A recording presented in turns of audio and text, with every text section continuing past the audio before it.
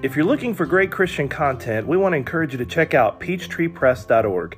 Peachtree Press LLC offers digital products, journals, books, Bible study guides, sermon outlines, Christian blogs, and church notebooks for children and adults. Some products are also available as print on demand. Peachtree Press is a sponsor of this program and a partner in offering authentic Christian content. For more information, check out peachtreepress.org.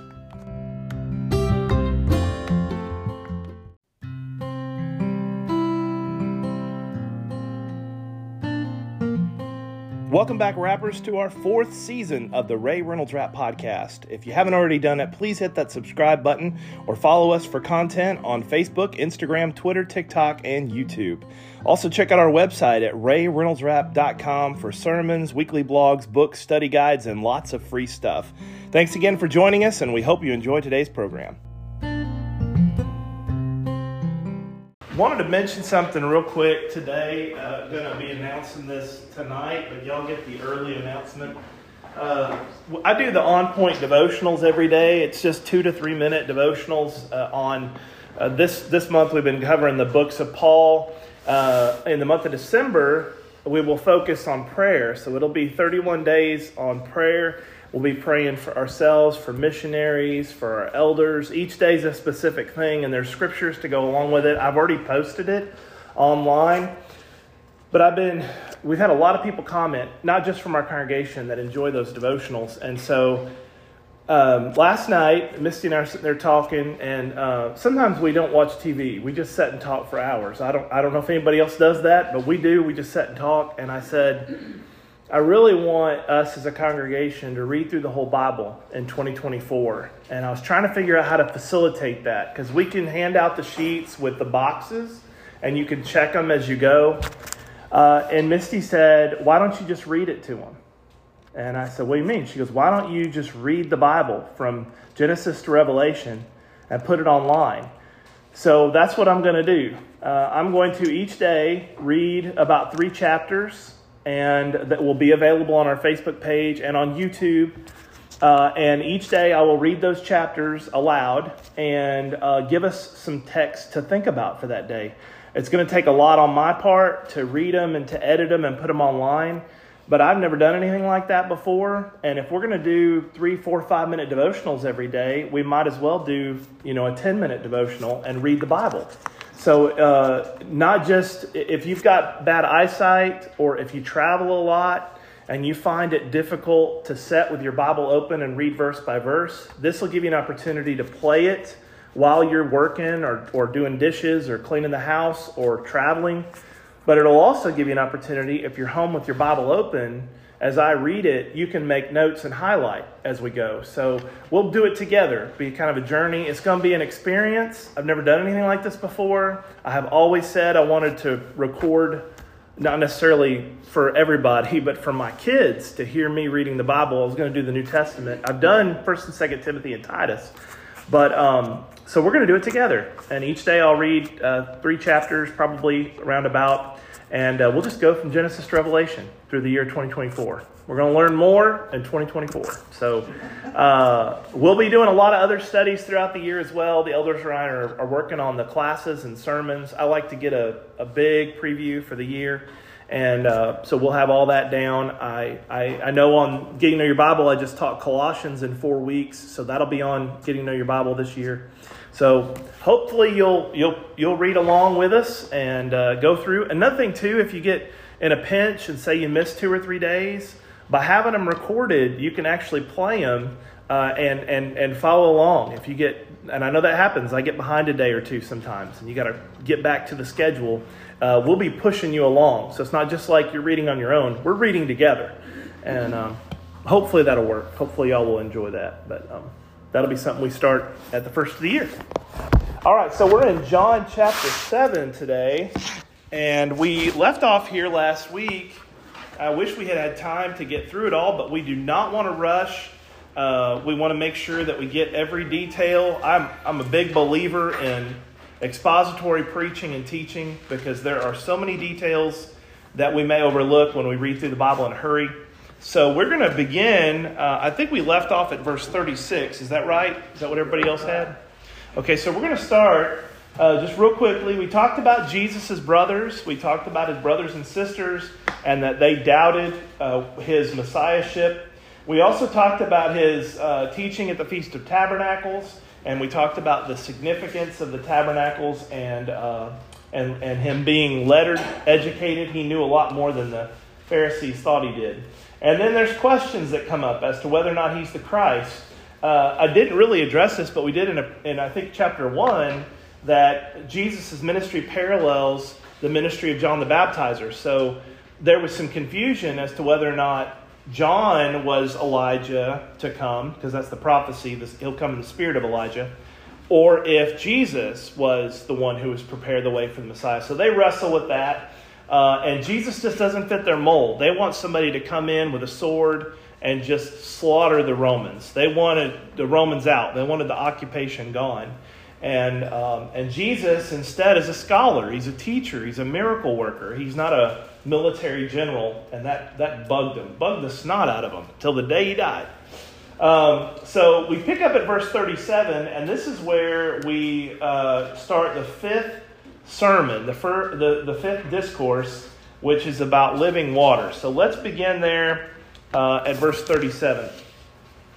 It says, "On the last day, that great day of the feast, Jesus stood and cried out, saying, 'If anyone thirsts, let him come to me and drink. He who believes in me, and as the scripture has said, out of his heart will flow rivers of living water.' But this he spoke concerning the Spirit, whom those believing in him would receive, for the Holy Spirit was not yet given, because Jesus was not yet glorified." Keep reading with me there, verse 40.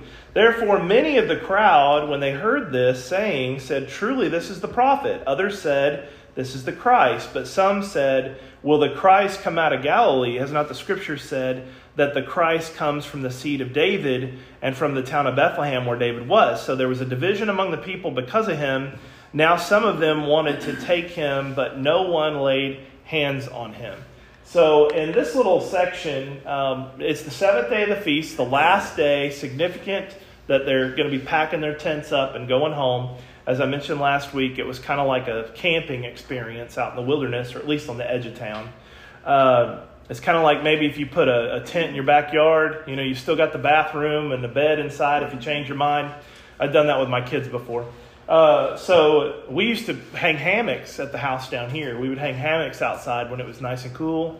And then if you needed to go in and get something to drink, you went inside. So we weren't really camping, but we thought of it as camping.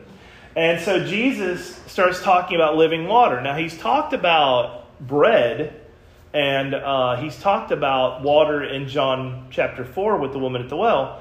But now he says, and this is at the end of the feast when they're wrapping everything up, and he stands up and says, "Hey, if anybody's thirsty, just send them to me, because I have water that lasts forever." The sermon is very short. The message, just this big, but it had some far-reaching ramifications. That Jesus says the same thing he says to the woman in John 4. "I've got water that you can drink of, and you'll never thirst again." So let's try to put ourselves in the audience that day. We've spent a week out with our kids.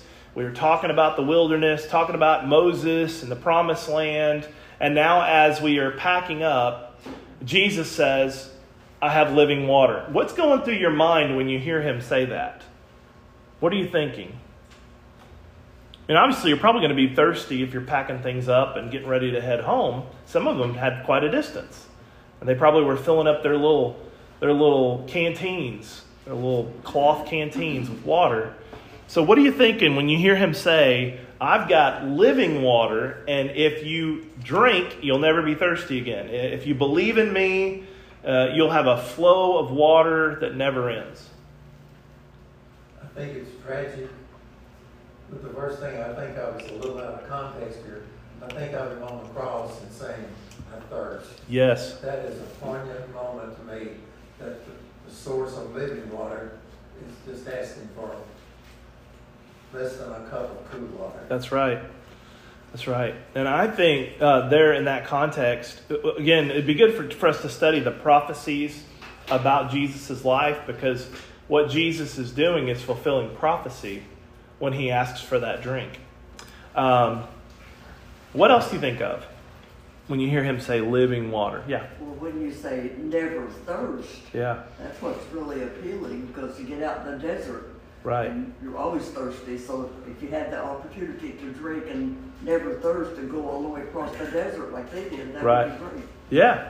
I'll be honest. This sounds a little maybe selfish, but I prefer restaurants that have unlimited beverage refills. I don't know why, but I will go into if I go into a Wendy's or a Burger King, I don't go in often, usually get to the drive-thru. But if I go inside, I want to know that I can get refills because I'm constantly thirsty. In fact, I'll drink 2 or 3 glasses of water at dinner. I even have to take, and I refill these every day. I have like 3 different ones, but I've been, ever since I had COVID in 2021, I cannot quench my thirst. I mean, I've been to the doctor. I've tried different types of there are powders that you can put in your water that make it thicker, and I've tried that. I've tried all kinds of things, but I am constantly dry mouth. That's why you see me. If you remember when I started preaching here in 2020 or 2019 when I filled in, I never took drinks to the pulpit. Didn't need them, but now you never see me without one, and it's one reason why I preach a little faster on Sunday morning, because I don't have anything up there to drink. So if I take a drink, you know you're in for a long haul, you know.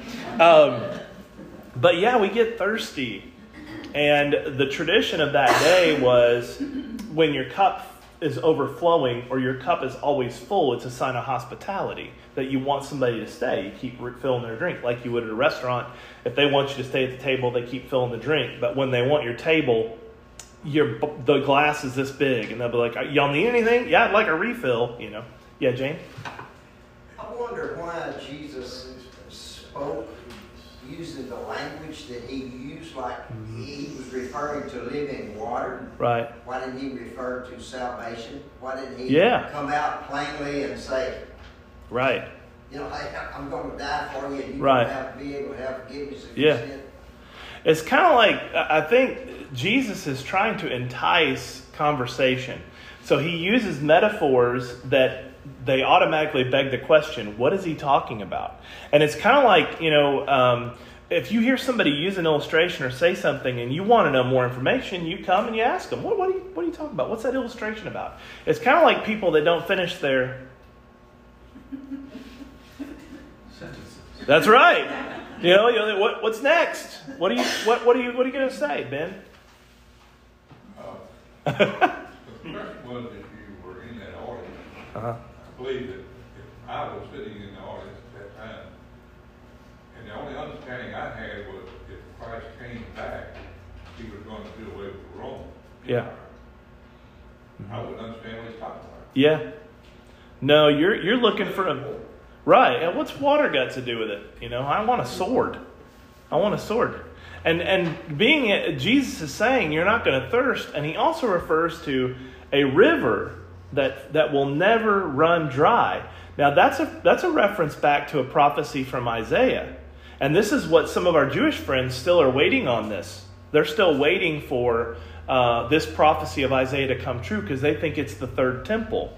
But Jesus is referring to the New Testament church as the temple of God. In fact, Paul does that, 1 and 2 Corinthians. We're the temple of God. So the third temple prophecy from Isaiah and Ezekiel and other prophets is a reference to the New Testament church. That we are the temple of God, and his Holy Spirit now resides in us, not in some tent or in some temple. So it's really just an attention grabber. He could have said, salvation is of me. You know, you can't be saved unless you come through me. He does that in John 14, but it's right before he dies. These moments were to entice people to come and ask a question. Well, you can't live without water. Right. And to live without Christ is to die. Yeah. And he says those rivers that flow out of him. So there is an unquenchable thirst that man has for a relationship with God. And Jesus says, I'll fill that. But as he fills us up, we overflow to the people around us. And so it is a source of water that continues to flow. And it flows out of each of us. So salvation comes from Christ, but we are the ones that are empowered by the gospel to share the message of Christ. There's no angels jumping down here and telling people what they need to do to be saved. God isn't showing visions on what you need to do to be saved. He's given us His Word, and He's also empowered us to be, as as Paul talks about, earthen vessels or clay pots that are holding something that has some great treasure or value. We're supposed to take the message of hope to the world. So literally his living water flows through us to other people.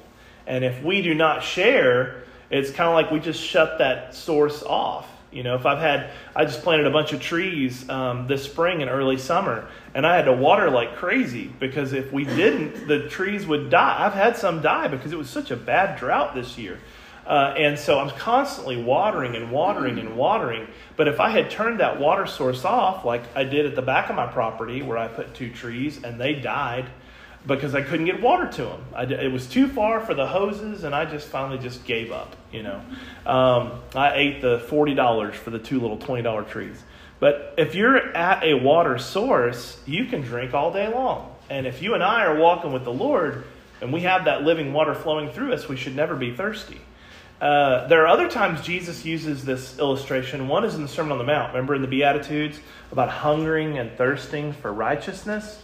Well, remember he said in Matthew chapter 3 when he's baptized, it was to fulfill all righteousness. So once we are covered by the blood of Jesus Christ, in baptism, by the way, living water, we raise up to walk in a new life that never ends. We are now a new creature, and we have an eternal life that will extend beyond forever. There is no end to it. And so that living water is essential. And I think people begin to kind of question this language, and they say, this has got to be a prophet. He can't, when he talks like this, remember earlier in the same chapter, the Pharisees were obsessed with this. How is he so well-lettered? How come he is so well-educated? How does he know the Scriptures?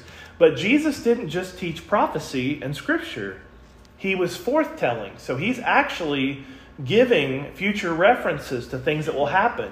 And he's showing miracles. So it's unlike anything they'd have seen in over 400 years. And so they're kind of shocked. They don't know what to do with him. And so it says in verse 43, there's this division. Is he a prophet or is he not? Is he the Messiah or is he not? Yeah. Going back to the living waters, Isaiah 53:6. My dyslexia kicked in. No, you're fine. 5 verse 6. Yeah. Then shall the lame man leap as a hart, and the tongue of the dumb sing, where in the wilderness shall waters break out and streams in the desert. So, to me, that means if you take on Christ, you're going to be restored. That's right. That's right. And that's one of those prophecies I was referring to, that some of our Jewish friends believe that the third temple is yet to be established. They have gone through very carefully now, if you watch any of these programs on television, to show some of the prophecies of the Old Testament it seems to be being fulfilled again.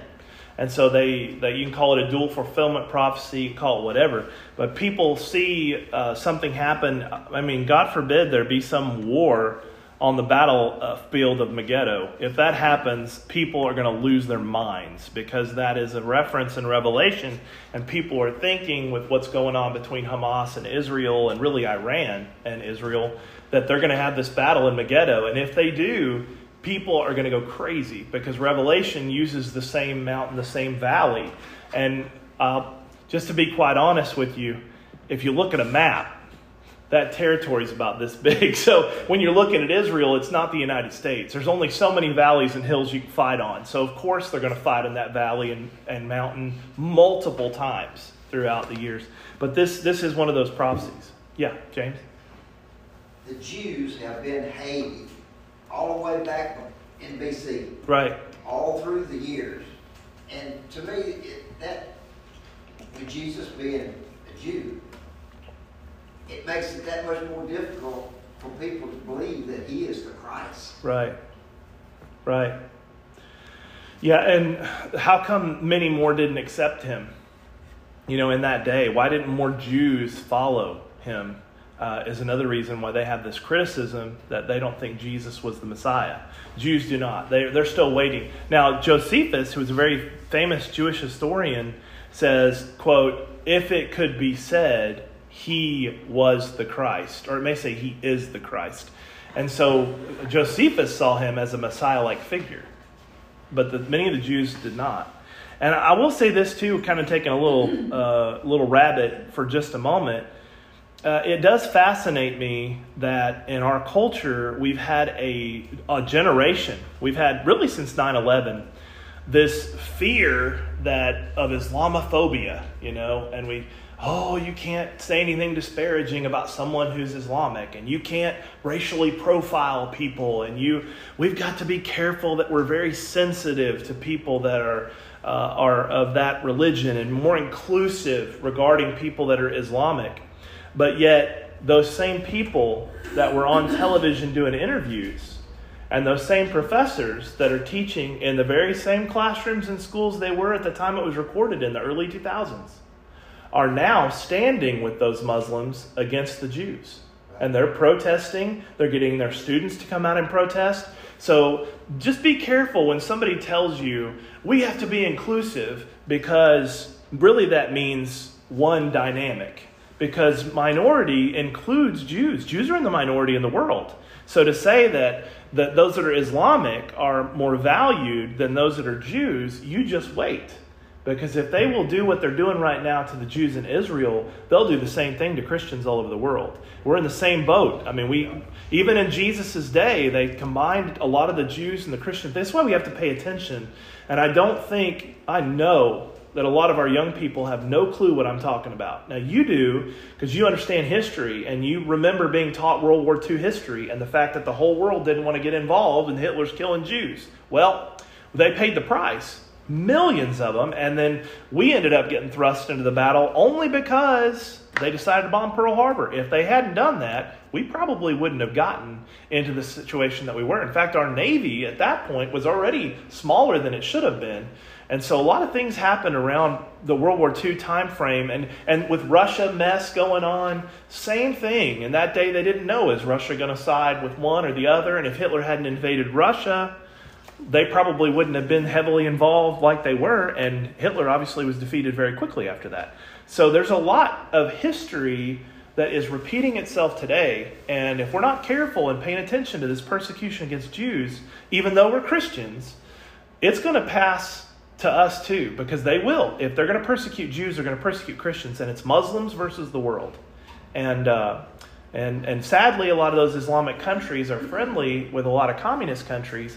And that path of socialism and that path of Islam are going to merge, and that'll be the largest majority of people on the planet. I mean, there's nations right now that have militaries that are, probably the same size as ours, if not pretty close to it. They may not have necessarily all of the weapons and stuff, but now we're talking about nuclear warfare. And when you got Iran with the capability of nuking Israel at any time, look.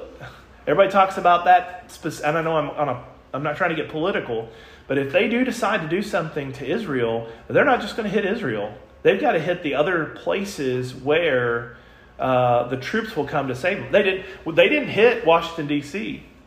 The Japanese did not, the Japanese did not hit Washington, D.C. They didn't hit Florida or Texas. They went and hit Pearl Harbor. So even though at that time Hawaii was not a state, if you'll remember, but there are places that we have people in, say, near Taiwan, near China, and we have places in the Middle East that are not up against the coast. That's where they're going to hit, because they know that we'll be the first ones to jump in and fight. So I'm not trying to scare us. I'm just saying these are sensitive things, and if we're not attuned to what's happening to the Jews, we're not going to be ready when it hits us too. And it'll be a domino effect when it ever starts. Yeah. I mean, we've got a generation of kids that don't even know what a man and a woman is, and they're wearing tails and ears to school, and I mean, it scares the daylights out of me. I worry about my boys going. What's that? They don't even know who fought the Civil War. No, don't even know what it was. Well, and they've destroyed any artifacts and any pictures and any statues that even resembled the Civil War. So they do that so they can tell it from their perspective. See, if you destroy all the history, you get to rewrite the history, and that's what they've done. And we've kind of sat back and said, well, we want to be inclusive, and we don't want to offend anybody, so let's just erase our history and rewrite it. That's not the way to do it either. So there's a reason why they haven't put a giant golf course on Gettysburg Field. Why haven't they done that? Well, because it's a history lesson. But one of these days, they're going to tell the history from their perspective. We'll be on the wrong side of it. So that's why we got to educate. I think it'd be great if this year, when we had COVID 2020, they all learned on the computer. I say learned on the computer. We're way behind. But we need to take 6 months to a year and just teach our kids the history of at least from 1940-41 to present. I mean, they need a whole year of that because we're seeing it again. And it does scare me. Sorry. Yeah, go ahead. Sorry. So, not to freak everybody out in this room, but they're already rewriting history books as Yes. we speak. They are. And George Washington up to 2020 is basically gone. Mm-hmm. Joe Biden is the very first president of the United States that the United States has ever had. Yeah. Yeah, the hard part of rewriting history is there will be people that know the truth. And if there are people who know the truth and try to speak the truth, if they can't discredit them or manipulate them, they have to get rid of them. And a lot of political, a lot of countries, if there is someone who is oppressive, watch when Putin runs for president, if you want to call it that. The guy who runs against him, if there is anybody, they're always soft candidates. It's just kind of like somebody that I disagree with him, but then later he's in the cabinet. It's never someone that opposes. If they do, this has happened in China and it's happened in Russia before. If they're majorly opposed to it, those candidates will disappear. What happened to them? Well, they'll go to exile somewhere else, or they swim with the fishes. And this is what will happen in our country if we don't use our Second Amendment, First and Second Amendment rights. So That's probably happened in the United States of America. yeah, well, I know from firsthand experience they're rewriting history. They did it with evolution, and we let them do it. Evolution, Darwinism is a religious perspective of how the world came into being. I mean, it's a religion. Whether it qualifies. And they said separation of church and state. Well, they've created a state religion of Darwinism, and they have pushed it on our kids for the last 40, 50 years. So that rewrites part of our history too. But that's religious, they say. But no, they're rewriting everything when they do that. The term dinosaur didn't even exist until the late 1800s. There are many presidents that didn't even know what the word dinosaur meant. We've invented that word. They're just large creatures, and we know there were a lot of large creatures on the earth many years ago. They were called dragons. They were called Behemoth and Leviathan. But we've suddenly come up with this carbon system of dating, and we're finding all these bones, and they're taking a bone here and a bone here and a bone here and going, oh, this must be what it is. But most of the dinosaurs, if you want to call them that, were small creatures. There's only a handful of those big ones, And then they're trying to graft and do DNA on these woolly mammoths and trying to recreate them. Did you know that? They're recreating a woolly mammoth. Well, it's just going to look like a big elephant. And they're going to go, oh, well, we thought it had fur, So, well, what kind of a noise does a woolly mammoth make? Well, a lot like an elephant. Yeah. Ben? I was going to say, they not only can they create, whenever God brought all the animals to Adam to name, Mm-hmm. what do you name them? They were there. Yeah. He had to have named him. Adam would have named him. Noah would have had some on the ark. But remember that the earth before the flood was kind of like I forget the word they use. Starts with a T. Terrarium, yeah. So it's like a very moist, jungle-like atmosphere with precipitation coming from top and bottom. Firmament is what we call it. Or at least that's what the Bible calls it. And so it was like a a perfect paradise of warm climate. And so everything adapted to that atmosphere, and they lived for a long time, and they got very large. So it would make sense that after the ark and that dissipates and that firmament is gone, that those animals would not get as large, and likewise humans won't live as long. It's just a simple thing, but because humans lived for a long time. Methuselah wasn't really 969 years old. Well, the Bible says he was. And what's really cool is Noah would have lived on the same planet at the same time as even Adam. It would have been about this long, but Noah knew Adam and Adam's descendants. So of course he would have got the story, and he would have shared that with his children, and that's why we have it. Moses tells us in the Old Testament the story. But it's really unique, and I do think we need to teach more about apologetics to our children. We all need it too, but going back to this idea is that Jesus is such a great teacher, but they aren't used to seeing it. They're not used to hearing it. And so sometimes when we hear things that we don't agree with, we just walk away from it. But if we'll listen long enough, we probably can learn something. I mean, even a broken clock's right twice a day, right? So somebody who is a complete buffoon can sometimes say something that makes sense. This is one reason why we're seeing in our culture now people that are far right that are actually getting along with far left. Because the farther left you go, the more actually legalistic you meet it coming back around. So you'll see guys that are anti-war on the left and anti-war on the right and go, how can they get along? Because they've met all the way back around. It stretches. So Jesus is simply trying to get people to come to him and ask questions. Come ask me what living water is. Come ask me how you can receive it. And then let's look at this last little section, beginning of verse 45. Then the officers came to the chief priests and Pharisees, who said to them, "Why have you brought him?" The officers answered, "No man ever spoke like this man." Then the Pharisees answered them, "Are you also being deceived? Have any of the rulers of the Pharisees believed in him? But this crowd that does not know the law is accursed." Nicodemus, I remember him from John 3. Nicodemus, he who came to Jesus by night, being one of them, said to them, "Does our law judge a man before it hears him and knows what he's doing?"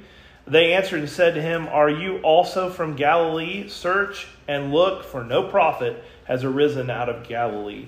So this is, again, there's a misunderstanding of where Jesus came from. Previously they said, "Oh, he's from Galilee." Well, we know the Messiah was supposed to be born in Bethlehem. Well, guess what? Jesus was born in Bethlehem. They just didn't ask. They assumed. And you know what that does. So don't assume. So assuming that Jesus is not from Bethlehem is silly, because we know that both prophecy fulfilled and of Jesus' own story in the Gospels, that's where he was born. There's no question to that. And the second thing now is they're saying, well, no prophet's ever arisen from there. Well, that's not true either. In fact, the Bible says, and I quote, "He will be called a Nazarene." Okay, Jesus is from what city? Nazareth. So he, of course, is a Nazarene. So these guys who claim to know the Bible so well backward and forward had their facts wrong. And the issue that the people of the day had, and this is why I believe the timing of Jesus' coming was so perfect, is their religious elite had reached a place where they told you what prophecies were being fulfilled, and they told you what the Bible said. You could not question it. If you ever wanted to question a rabbi, you had to stand in line and you had to be vetted before you ask a question. You were not allowed to give an opinion. You weren't allowed to share your thoughts because you didn't go to the right kind of school. And this can happen in the church too. I'm all about education. You know that. In fact, I'm still going to school. I've been taking classes since I was 5 years old. I just can't stop. I love learning. And I have letters at the end of my name too. But I am amazed at how many times if we sit down and let somebody teach us, how much more we have to learn. There is absolutely no way I'll learn everything I need to know about the Bible. That's why I want to grab teachers. Missy's working on her degree, another degree, but I'm taking classes with her for audit, just to follow along, just to see all these new horizons and new teachers that can broaden my perspective of the world and challenge me when it comes to the Bible. But in this day, you couldn't do that. They would have never permitted a class like this. First of all, we couldn't sit in the same part of the room. You ladies couldn't sit here. You'd have to be back there, and you can't say a word. I mean, you back there, you got the kids. You need to take care of the kids. That's it. So the guys had the questions. The women were never allowed to ask a question, and they were never sitting in a mixed class, and they were never given an opportunity to ask questions about the text, which is why Jesus is so fascinating in Luke chapter 2 when he goes in and starts asking questions, and then it says, and they were asking him questions, and he was giving answers. How's this 12-year-old boy giving answers to deep theological questions? How is that possible at his age? Yeah, James? Was this audience the same audience that had just witnessed a miracle that Yes. Christ did? Yes. They're the same group of people that had camped now with him for a week in the wilderness. Yeah. And they have seen the miracles, they've heard his teaching, and this is why Nicodemus finally comes to confront. Now, Gamaliel does this in the book of Acts. But Nicodemus is saying, hey, look, could we get some confirmation on who he is? And I love their response. This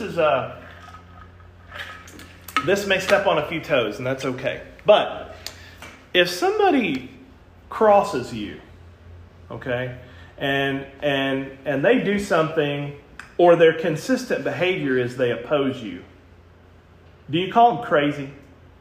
Well, they're just crazy. She's crazy. He's lost it, right? That's the first. There's no I could be wrong. There's no I'd like to hear their perspective. It's just, well, she's crazy. We all knew that, It's kind of like, they're nuts. They're lost. They're off the deep end, We automatically assume that if they're not for us, they're against us. So the Pharisees' mindset was, if there's anybody that doesn't do it the way we like it and doesn't go to the school we tell them to, they're accursed. Now, you know what it means to be accursed? Accursed is to be given the same treatment as a demon. They are lost eternally. They're going to hell. That's what they're saying. Any guy that comes out here and starts teaching or doing miracles and we don't approve him, they're going to hell. And not only that, they'll also say to people, oh, he's doing miracles? That must be by the power of the devil. And I mean, to think that Jesus could be doing these grand, wonderful things to convince the world he's the Messiah, and the one group of people that refuses to hear him or believe in him is the religious people who read their Bible every day. And they read the scrolls, they memorized the scrolls. Those rabbis, those Pharisees, the priests, the scribes, as they're called, they knew the Bible backward and forward. But they were so blind that unless you fit their mold, you can't speak. I mean, they didn't like him talking. They wanted to shut him up. And that's the reason they kill him, is because they could not debate him. And if you can't debate him, he must be crazy, and let's kill him. It's a terrible commentary on the world at that time, but the same thing can happen today. We can become so pious and believe that we've got everything right, and we become so negative towards anybody else that we don't hear their point of view. And I think we need to do that. I mentioned last year, I think probably March or April was the last time I talked to him, but we had a couple of guys that would come here for Bible studies regularly, and I welcomed them in. They were elders, if you know what I mean, by name. They had little name tags and drive little shiny bicycles. That's why I never wear a tie on a bike, be considered. But anyways, we would have Bible studies and we would go over all kinds of stuff. And I told them, I said, maybe I can learn something from you. And maybe you can learn something from me. And so we would talk, we conversed through the internet as well. But there came a point where I think the guys decided that they weren't going to get me to believe anything that they taught. And so they quit coming. But I kept telling them, I want to learn more. Tell me more. And I would ask questions. Like I have a book down there in my office that I did this when I was in Idaho. I decided There were so many Mormons in Idaho that I decided I was going to study the Book of Mormon. And I took my Bible, and this is before the internet, or at least I didn't have the internet. This is before, we didn't have cable TV, so my only thing I could do was read. And so I would just read my Bible, and I would read the Book of Mormon, and I began making notes. And that book's like this thick with sticky notes and markers. And so I not only put where I saw it contradicted Scripture, but if I saw a contradiction to a previous Book of Mormon passage, I would mark it. Where it says the polygamy's okay, and then it says you're supposed to have one wife. Or if it says that all can be saved, or at least the salvation of the gospel should be for all, there's a section that talks about those that were accursed, anyone with dark skin. So how is that if they're all saved? So things like that I would question. And so we kept having this conversation. I kept pulling out information, and what they wanted to do is me to just blindly accept what they were saying. And instead I was like, well, let's look in your book and see where that's found. And what about this passage? And so I think they just finally said they were done. They were nice, but they just didn't come back. Yeah. Yeah, I had not quite that in-depth similar experience, but I did meet with some of the elders. And they finally came back to me and told me that they weren't allowed to talk to me because they needed to have their bishop with them. Yeah. Okay. And that's what happened. I never saw them again. Yeah. But they had to have their bishop come to visit them. Yeah, I had one guy in Idaho. He came and studied with me twice, and he had to bring his bishop. And when they came back, we had talked about the baptism for the dead, and he said, I'm not really sure that I believe that the way that it's taught. And the bishop's like, well, what he means to say is he needs to study more on this before we talk about it. That was the last time he came, and that weekend, no joke, I was reading a paper, and it said Elder Gomez has been shipped back to Salt Lake. So this guy who was, or wherever he was shipped off to, but the paper, because there's so many, every week they tell where all these missionaries are going and their process and stuff, which is fascinating. They could put that in the paper. But yeah, he got shipped off. So, and I didn't ever see Elder Ford again. But sometimes people want to study with you, but only to convince you you're wrong. So let's learn on the flip side of that. If we approach someone, and we obviously know what the gospel teaches, we know what the Bible teaches, or we should know. When we approach someone with the attitude that I know the answer, and I want you to know the answer, that turns people away. Instead, there needs to be an atmosphere where let's just open the Bible and see what it says. And I think that is more receptive. People are more receptive to it. If you just say, let's just open our Bible and let's see what the Bible says about it. Instead of going with, I want to read this and I want to tell you what you need to believe. The best Bible studies I have are without any paperwork. It's just, let's just open our Bible and talk. Let's just have a conversation. And the religious elite of Jesus' day refused it. They would not listen. And anybody who didn't follow their line of thinking, that's why they basically kicked Nicodemus out. We assume he's on the outs because he goes and picks up Jesus' body, helps to bury him with Joseph of Arimathea later on in the same book. So it makes you wonder why people are so harsh and will not listen. I know there are probably people in our own lives, we just want to shake them, Would you just hear me? Yeah.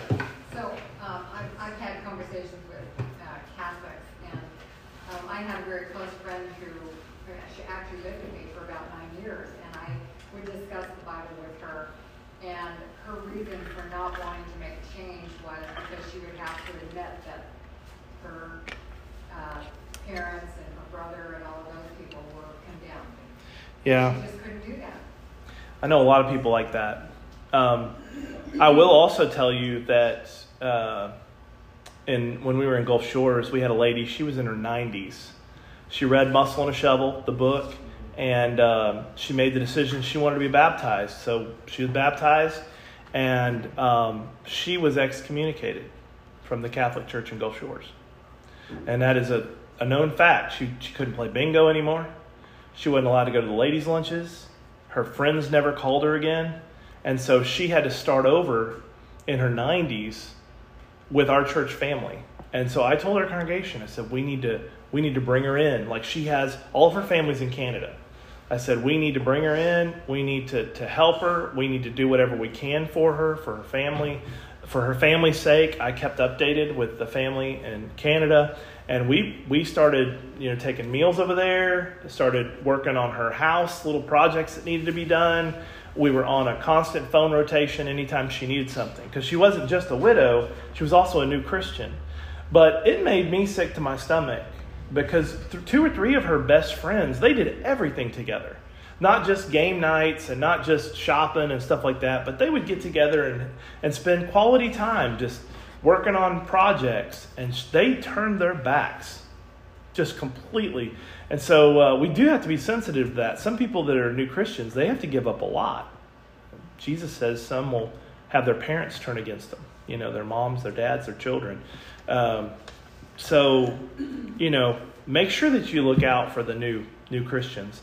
But most religions are like that. If you leave, Jehovah's Witnesses, Mormons, Catholics too, if you leave, it is, they cut you off. Something is really wrong with you. And that's why I'm so fascinated so many Jews are turning to Christ. So many Jews are becoming Christians during this persecution time. Instead of being more drawn back to their native religion, they're wanting to know about Jesus because they're searching for a Messiah and they hadn't seen him yet. So they're thinking maybe Jesus is the Messiah, which he is, which is really, really good.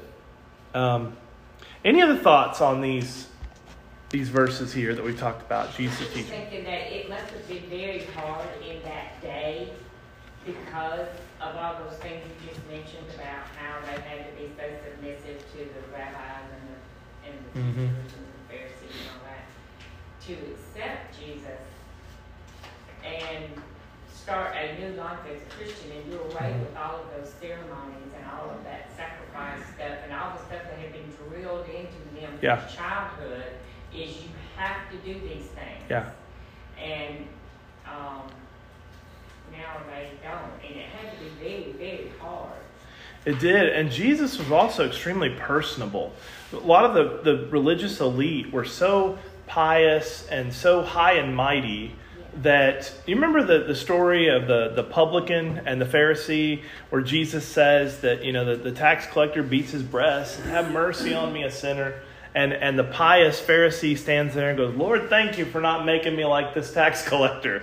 And they had a saying in their day, a prayer of the Pharisees was, Lord, thank you for not making me a Gentile. Thank you for not making me a publican. Thank you for not making me a woman. They prayed those kinds of prayers that they felt that they were on the high of this ladder. And I'm going to say something else too that Ron mentioned this just a moment ago for a place that he visited. I think it's very important, and preachers come and go. They're a dime a dozen. I can be gone tomorrow and there'll be 10 wanting to take my spot. I plan on staying here as long as I can. But if we have a minister, not just a pulpit minister, youth minister, any other position, it is hard for the congregation to relate to somebody who is just not friendly. And I've been to churches before where the preacher gets done with his sermon and he's gone. He's gone. There's no shaking hands. There's no talking. And we go, well, why is that church isn't having any baptisms? Why is it that church not growing? Because the minister is an introvert. And it's okay to be an introvert for the most part, but preachers have to come out of their shell. And we need to be, and elders, deacons, all of us really, need to be friendly. And these guys who were leading the kingdom at that time, the Jews, were the most unfriendly, high and mighty, pious people you could ever imagine. They even dressed a certain way. And you watch some of these churches that are dying now. They're having to include homosexuality to grow because those guys have paraded around in costumes and stood in a pulpit that this high and say, we're the educated ones, we teach our creed, and you have to follow. And those churches are dying. Non-denominational churches are springing up on every corner. They're all over the place. Every storefront in Foley's got one. We don't even know what they're doing. Where'd they come from? Who's the pastor? We don't know. They're just springing up, popping up all the time. And those churches that have the image of the clergy, and their guys are doing the incense and blessing people, and you can't have communion unless I put it in your mouth. Those religions are dying because people want personality. They want to relate to somebody. And if we ever get to a point where our leaders aren't with the people, you have to smell like sheep. If they're not, the church will never survive. And Jesus was personable. Yeah, Tim? I saw a banner advertising a bazaar coming up, and okay, I don't think I read this right, and I had enough time to take a picture of it, but it said St. John's Baptist-Catholic Church. Yeah. And I'm like, what? How does that work? I'm like, that makes absolutely no sense. Yeah, there's one in Florence that says, it's out there on County Road. No, it's right off County Road 8. It's before you turn in, like you go into Pine Hill. And it says, they used to be a holiness church. Now they're a Baptist church with a Pentecostal move. That's what's on their sign. Baptist church with a Pentecostal move. So they're Baptist, but they're full of the Spirit. So you walk in, they teach Southern Baptist doctrine, but they're running around the pews, chasing chickens and snakes. Yeah. Just before we left Colorado, there was a lesson down on the names that was what the church was called in the Bible. Right. And different names and those kind of things. And as we've driven through the different states, we have seen many, many churches not named any of the normal names that we normally see. Your Baptist and your local Lutheran. But we have seen all kinds, just like I said, every place you go. Yeah. You see, here's the church of I hope to win the lottery. Yeah. And they're that silly. And they have storefronts and they're bringing people in. And it's like, Right. what on earth are they doing in there? Yeah.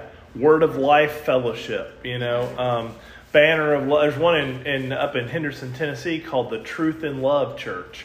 So what does that mean? It means that they are something, but they don't want you to know.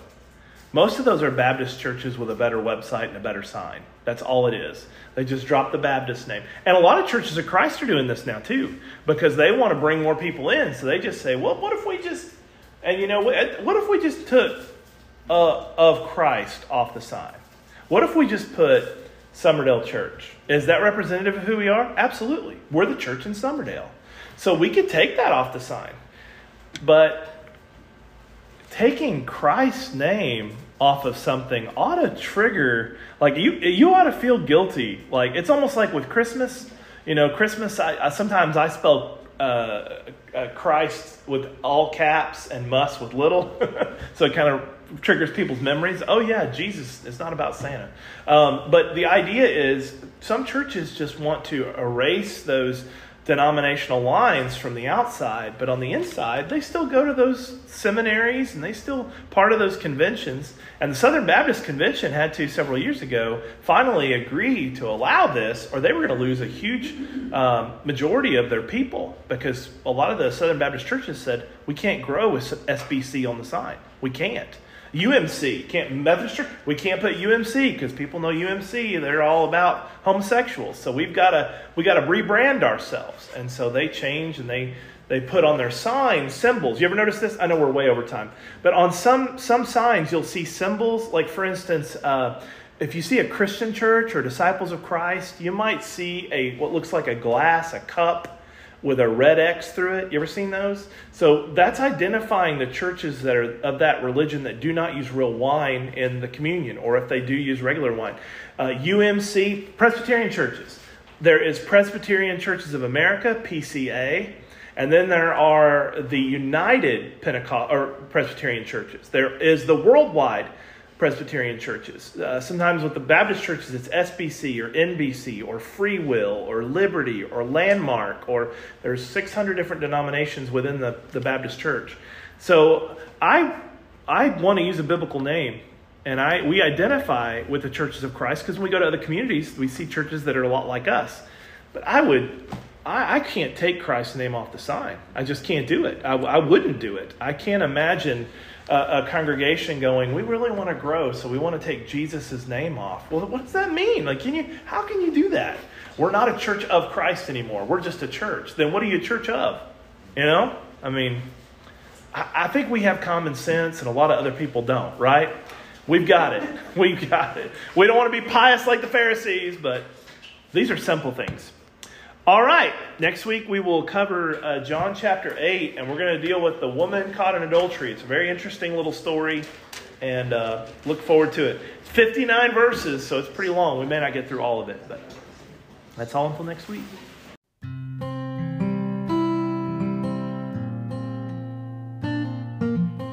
Thank you for tuning in to today's broadcast. Be sure to subscribe and follow us on Facebook, Instagram, Twitter, TikTok, and YouTube. Also, visit our website at rayreynoldsrap.com. If you'd like to contribute to the show, content suggestions, questions, prayer requests, or even if you just want to reach out to us, you can email us at rayreynoldsrap@gmail.com. Have a great day as you seek to maintain an authentic life in Christ Jesus. To help you in your study of the Bible, we want to send you this Bible correspondence course. This course is non-denominational. It's based on the Bible. It's conducted by mail, and it's free. To receive this course, write to Getting to Know Your Bible, P.O. Box 314, Summerdale, Alabama 36580. Or call toll-free 1-877-711-5214. Peaceful peace, since Jesus came to seek and save the